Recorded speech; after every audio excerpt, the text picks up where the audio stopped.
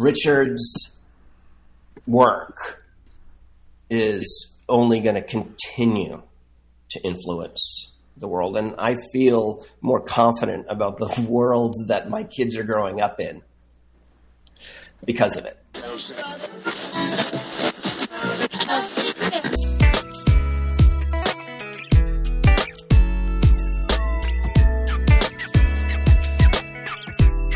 Hey everybody, welcome to the Pre-Accident Investigation Podcast. I'm Todd. You know me. You've seen me. We've talked before, and we're back.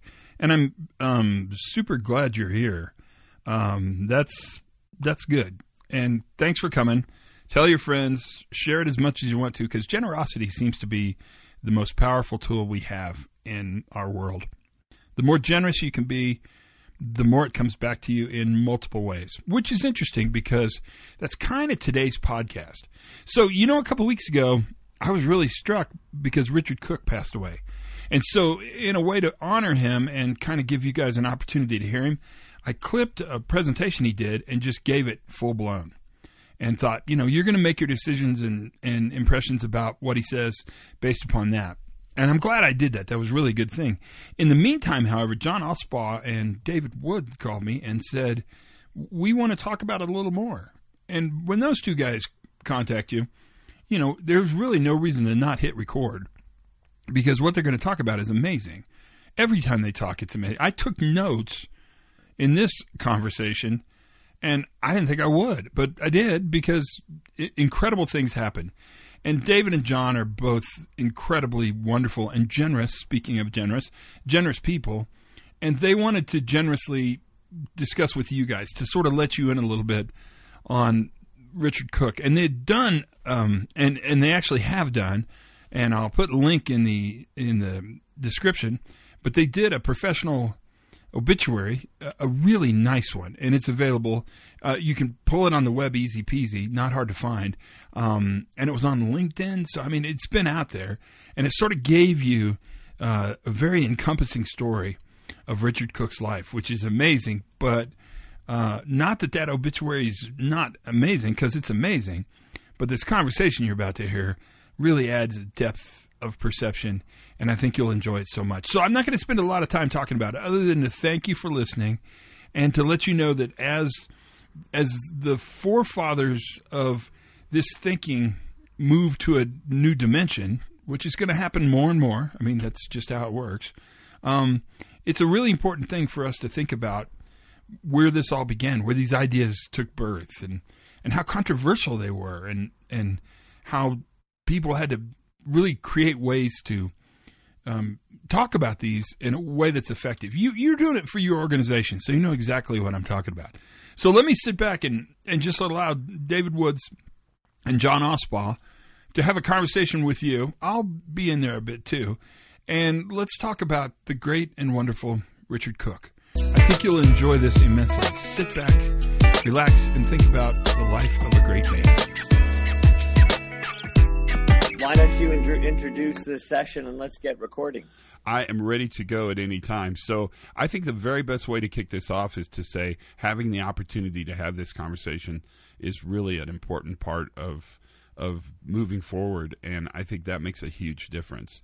Richard Cook left an impact that I think is remarkable, and just the opportunity to hang out like you guys have is worth the conversation. So what's your impression? Tell me what you think about Richard's life and the dent he left in the world of reliability. Well, I'm going to take a stab. I'll just say that I bet you a good number of listeners of your podcast and those who are familiar with lots of what Richard has written, as well as Dave, consider, like myself, how complex systems fail is, or at least was for me and continues to be for certainly in the technology domain. It's like a gateway drug, right? It's the thing that lays out a bunch of threads that is so wildly different that, when a friend of mine sent it to me. 2009, I was reading it, and I didn't know. I thought it was like, oh, this guy was my friend was he was an early Amazon engineer, and matter of fact, helped build their cloud stuff. And he said, you got to read this. It's required reading. I was like, oh, all right, okay. And I read this, and I'm like nodding. I'm reading, nodding. And I was like, oh, well, this guy, whoever this guy is talking. Obviously, he's talking about computers. Obviously, talking about my world. And I said, oh, Dr. Richard Cook. Oh, yeah, it must be maybe some sort of PhD computer scientist that I don't know of. I've never really. Wait, MD. Hold on. Wait a minute. And then I reread it, and I was like, there isn't anything domain specific in there. And I was like, what? Yeah. Oh my God. And and I think and I met Richard a couple of months later when I asked him to if we could put the paper How Complex Systems Fail into a book that I was help put together called Web Operations. Right. And that's, and then everything. And then he was quite happy to be roped into anything that I could rope him into, speaking at conferences and all that sort of stuff. So let me give you the backstory of where that came from. Right. So, and first off, let's go back to his backstory, which is, right, John said, met him as an MD, right? But Richard actually did a one-of-a-kind undergraduate degree, including urban planning, and then went off to be a software engineer. His first job was as a software engineer. And in thinking, and he got very interested in the hot topic that computers would have a big impact in healthcare and impact physicians and physician work in the operating room. So he wanted to work on that. So he decided the best way to do that was to become a doctor. So he went to med school. This presages many aspects of his life. Let's go do it. Let's go see how it's really done. And not how Who does that? How it really gets done, right? No, before we came up in 2004 with the expression work is imagined versus work is done at the first Resilience Engineering Conference, where it just became the phrase of the meeting, right? Richard already understood that's what mattered. Look at that gap and understand how it's really done. So he becomes a doctor, and then he gets a research job at Ohio State. And he starts there roughly 87. I meet him in 89 when I get to Ohio State because he's there kind of isolated and lonely. And anesthesia patient safety is just taking off. And so he's got some trying to do some things for that. And people don't understand anything he's talking about cognitive work in the operating room. So all of a sudden he hears that this guy is coming, and he's read some of my stuff, and he's like, oh, wait a minute, let's grab it. And so we go from anesthesia patient safety, and so we start doing studies in the operating room. And again, it's look deeply up close, right, of how things happen. What are the incidents? How do people handle them? What Eric would say, how most of the time we're successful. But understanding that there are, the work to handle difficult situations is going on all the time. It's not rare, it's actually going on all the time. And we do an early study of expertise in anesthesia, and simple one-line summarize a whole big long report, which nobody wanted to publish, by the way, because all this was always oddball, and right. Why are you doing these kinds of studies? And it came down to basically expertise in anesthesia is about anticipating bottlenecks ahead. Right? That's a good insight from doing this kind of stuff. So then the patient safety movement starts. Well, what happened is because I was, so Richard's looking intensely at the operating room, and we're helping, and then we're doing cockpits, and we're doing space operations, and we're looking at how AIers claim they are going to solve difficult cognitive work by dedicating everything to the algorithms. And we're looking at it as a joint cognitive system. So we're expanding from the original stuff I was doing, the stuff Richard was doing, and we write behind human error. 1994. Okay? So pulling all this stuff together about learning from incidents, why is it hard to learn from incidents before bad things happen, why it's hard to learn after the bad things happen, and how technology can help create bad things if you design it wrong. Right? And so what happens? In 95 and 96, the patient safety movement takes off. And so Richard and I end up getting dragged into it. And you can read about this in two of the books about patient safety from Bob Weers and from Lucian Leape, two completely different perspectives, but both feature Richard pretty prominently. Now, we're trying to teach leaders in healthcare about human systems, human factors, cognitive systems, resilience. We're trying to teach them, right? And so we can give them behind human error, and most of them aren't going to read it, and they don't have a background to understand it. So what Richard is doing is trying to use non-traditional means to transfer the research results to key stakeholders who can influence how this plays out in a particular industry sector like healthcare. And so he tries to condense behind human error into 2 pages. 2 pages. And that was the original. It had to fit on cardstock, right? No internet. So we could hand out a page, right, on thick paper, printed on both sides, and we could hand this to people. Here's your cheat sheet, right? Here's your memory aid. Here are the key points. This is about complex systems and about how they fail. It's not about human error.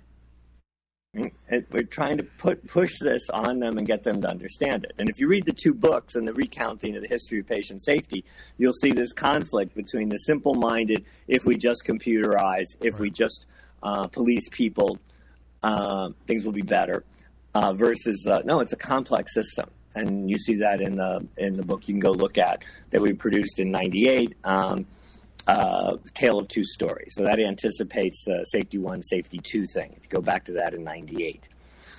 And Richard loved to make little sidebar remarks to Eric every time they were both at meetings, and Eric would talk Safety 2, and Richard would always, when it was his turn, go, yeah, and there was this 98 thing called The Tale of Two Stories. Yeah.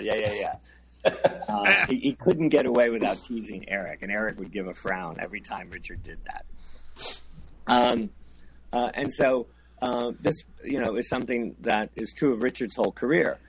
He was doing different kinds of studies than what people expected for research papers to get published in traditional journals, which wouldn't really get read and utilized by real stakeholders with real pressures who needed to reframe and change their conceptualization of what mattered, and they had to change what they did in the real world. And so he was constantly exploring alternative ways to code the new findings, to highlight what they meant, and so you could rethink your approach and then translate that into actions people needed to take. How would you need to do this differently, and try to inject it into the world, because he was a clinician. He was a sharp end practitioner, not just someone who studied the sharp end of practice. And so that's how that 2-pager came about. It evolved with the internet into a 4-pager that became on the internet. And then it didn't really change things for healthcare. They wanted to oversimplify. Too much pressure to oversimplify and turn this into categories rather than wrestle with multiple interacting factors. And it was very disappointing in many, many ways. But then a bunch of other people turned out to find it as the gateway to start to look at how joint cognitive systems of people and automation and AI work, and to look at these concepts about resilience engineering and adaptive capacity. And that took off, and that's the story John related. And then what happened from that, John? Well, long answer here, Todd, but a good one, John. It's a good answer. So I had, all of what we're talking about, all of the work of lots of the people that Dave's just mentioned, including himself and including you, Todd, is, as you know, that this is really punk rock, so flies in the face of traditional human factors, or it was so perspective shifting that it has this quality that you can't unsee it. Right. And you're a bit, I've kind of joked, like, you're kind of a bit ruined, right? Like, you can't go back, but ruined in like a great way.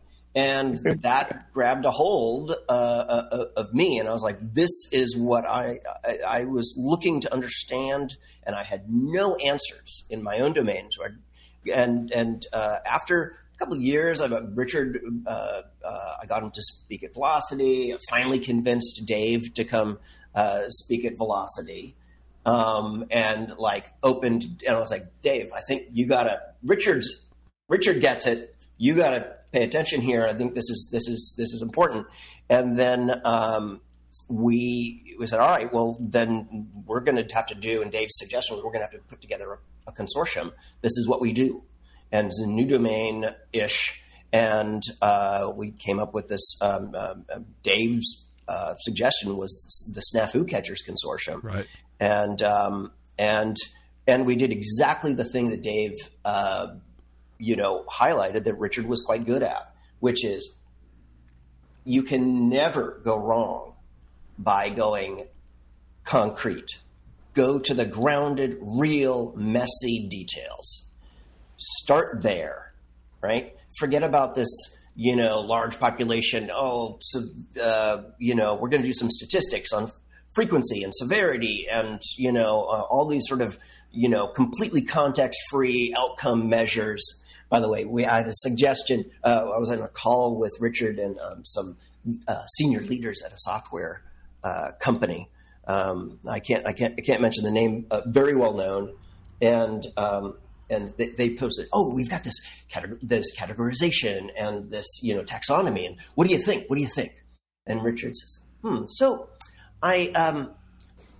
we've seen this similar approach before. We've seen this. Lots of gurus advocate for this. And by the way, I say the word guru because I can never remember how to spell charlatan." And he was so Richard had a way of making things real and concrete, and it resonated with the people in the software world, and the Snafu Catchers Consortium was a huge vessel to get that out. And the fact of the matter is, this you write and operate and manage software, you can't see it, right? Right. There's no laws of physics really about software behavior, and so you have to imagine it. And so that is a topic. How do you feel about it? What scares you about this new release or something like that? Hit a chord, a visceral, palpable note and Richard was quite good at putting things so simply. The thing that this reminded me of, and I've mentioned this to Dave before, Behind Human Error lays this out quite really eloquently. This idea that difficult things are only partially related to the outcome of those things. And Richard said at one point, he said, look, how could you tell the difference between a difficult case handled well and a straightforward case handled poorly? And it's such a thought-provoking question. It just it lays out for you on the face of it. It's obviously, this is a very straightforward, these are all very reasonable questions. But wait, I don't have good answers to this. Yeah, exactly. Well, let me add a little a part that I want you guys to approach, because I think one of the things that I observed from Richard is his humility and generosity. So here's this expert thinker on the sharp end of anesthesia. I mean, it's not like sharp end of donut making, although I'm pro donut making. I want that on the record. Who is incredibly humble and incredibly generous. That part, I think, plays into this, doesn't it? Well, it's the story John just told, though, is that Richard could be buried in his humble approach, which he would often say, "I'm just a country doctor." Yeah. Right. I'm just a country doctor. Was often a needle, as in the story John just told. And sometimes that needle was pretty sharp, and sometimes it was hidden a little. It was more subtle than the story John recounted, but it was there. And often people kind of passed by it when it was like, you're going down the wrong path, and how do we get you back? And so, but he was humbled. And this is, I think, key in the whole family of us taking an approach that still, even today, 40 years later, is still, from when Eric and I wrote the first New Wine and New Bottles, it's still attacked. It's still dismissed. We just had it this week, trying to be dismissed by a bunch of people saying, oh, no, you can't possibly do things this way. It's the humbleness comes from appreciating the difficulty that people at the sharp end go through, that they do a lot. They often don't completely understand how good they are and why they're good, but that they have to put up with impositions from the blunt end and layers above that tie one hand behind their back, that put blinders on one eye and say, still do this, and that that this is highly adaptive. And that not because they're always right. Not sometimes they get so good at adaptation they let managers operate a very poor system, a very brittle system, a very fragile situation, and they make it go way past when it should fail. Right. And Richard was not a fan of managers, just to be, even cartoonishly not a fan. So because he understood the way they handcuffed operators. And then blame them, right? And that was so fundamental because he did it and he respected, and it was always a vision to watch him walk into a world that he didn't know. I don't know, Todd. I'm sorry, Dave. I just needed to say I don't know anyone who's ever spoken with or definitely worked with Richard who doesn't have a story about Richard earnestly, genuinely taking time, very generously, giving time and attention to talking with them about real stuff. Everyone, and the generosity is very, very difficult to overstate, I would say. So the lesson is, and it's in the work on Insight from Gary Klein and others back 100 years. It's the diverse experience. Right. He had 4 areas as an undergraduate of study. He was working with computers. He was in the operating room. And then he's engaging with the studies we're doing, in aviation and space and on and on and on. So he walks into an air traffic control center. He can engage with them in a way that opens them up and they want to talk. But because of his diversity of experience, he's able to pick up what's important about their work, right? And bring it up and ask about situations and dig it and diagnose them a little bit to figure out, is this really the thing? Or is that really the thing? And before you know it, even though he doesn't know a lot about air traffic control, he's got his finger on the pulse in a deep way about what really makes this tick. And this is where we should look. We should shape the conditions of observation and look hard here and understand what makes it work, how they handle difficult things, what really is difficult, and how we could really help them, and what would get in the way and constrict their ability to adapt and demonstrate expertise. And you could see that. And it's a lesson for everybody. Have a diverse set. Don't narrow in too much and just do one thing. The more experience with more settings, and it's this theme of getting deeply engaged with how it really works. Mm-hmm. Get beyond the veil. I mean, remember, that's a law. It's the fluency law, right? Mm-hmm. Well-adapted activity hides the difficulties handled and the dilemmas balanced. So, Richard exemplified that law. He put it into action. He reminded us how fundamental that is in our work. And when you break through the veil of fluency, you learn so much that's so useful in so many ways, but it doesn't fit in the traditional research report. So one of the things we really want people to do is go look at some of these papers, go listen to some of these talks. Being bumpable it's a great title, Being Bumpable. It's the insight into the ICU in that one paper, all presented from one incident about the ICU, and it reveals stuff that you would read papers about ICU and ICU docs for years and never understand what's really going on in the way that one paper draws you in and reveals for you. Mm-hmm. Now, the other thing, though, is, and I think we've got to really hit this hard a little bit, is the messiness, the adaptiveness, right? Overcoming the obstacles and difficulties that real work presents regularly. When Richard met John, becoming a CTO and in software as a service world, right? When I met, there was a natural coupling on this thing of continuous adaptation. Now, this was literally what DevOps was that John and a few others helped to start 10 or 12 years ago. This continuous development, continuous integration, that you don't have it solved from the beginning. What's the line you like to use, John, about what came out in those encounters with Richard in this early stage as we started to launch the consortium and you were influenced by papers like How Complex Systems Fail? I mean, this idea that that you cannot be certain about a thing, and what Dave and Richard, I was describing. Oh, let me tell you about this.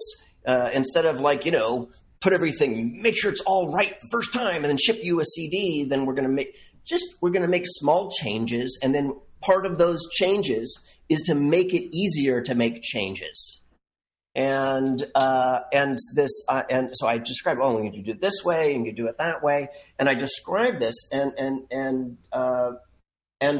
the phrase, like the term, this is like a repertoire, a collection of hedging strategies, right? But then I was like, okay, sounds straightforward, but then wait, yeah, but you only hedge if you're uncertain. You don't hedge if you're certain. You hedge when you're uncertain. Right. And so that in and of itself brings you can't talk about that without talking about the context, the specifics, the messy details, as the title of the paper with Nemeth. Yeah. And this gets us to the fundamental problem we have in safety still. We've had it from the beginning. My 40 years in it, we have it today still. And we have it, and these are part of the discussions on post-pandemic industrial safety. People still want to have this as a reach closure. I make an investment. We've made it safe in some way. We've overcome this obstacle to safety. We're done, right? If you read one of Richard's papers with me in the first Resilience Engineering book, we talk about an instance of this, right? And instead of saying and becoming comfortable with in the proactive safety world, what it really means is the same thing John discovered and empowered in software, which is you have to design it to be continuously learning. You have to be able to do it in small steps that are digestible and not overwhelming budgetary-wise. You have to make it a fundamental part of the working organization, not a separate thing that counts up incidents and fills out reports on the side of the line organization that does real work. It has to be integrated in so that it can become an informed and informative fundamental part of what it means for the organization. And that was, Richard and John and now forming a company to make this stuff not academic papers or even books trying to explain it all to people and say you can make it practical. It was, let's go do it practically. And so the company, Adaptive Capacity Lab, started doing the programs with real organizations working to get them to say, here are the techniques, here's the stuff you do. And ironically, it led to new tooling, new kinds of software that support this process. And that tooling led to new companies. So there's startup companies now actually, developing and integrating. So there's some structure and software tools that now become part of the everyday working life of these organizations that do the critical software infrastructure on which everything we do in the world runs on. And so now this is what you do. So in some ways, the greatest success of Richard's career and these themes that run all the way through is this ability and demonstration of resilience engineering in practice that's gone on in the critical software infrastructure world. Thanks, David, and thanks, John. That was a great conversation. I won't belabor anything because I thought it was just a great conversation, and I'm running a bit long. So thanks for listening to the podcast. Tell your friends, tune in, smash that like button, do everything you have to do. Until then, always learn something new every day. You did have as much fun as you possibly can. Be kind to each other, check in on one another, and for goodness sakes, you guys, be safe.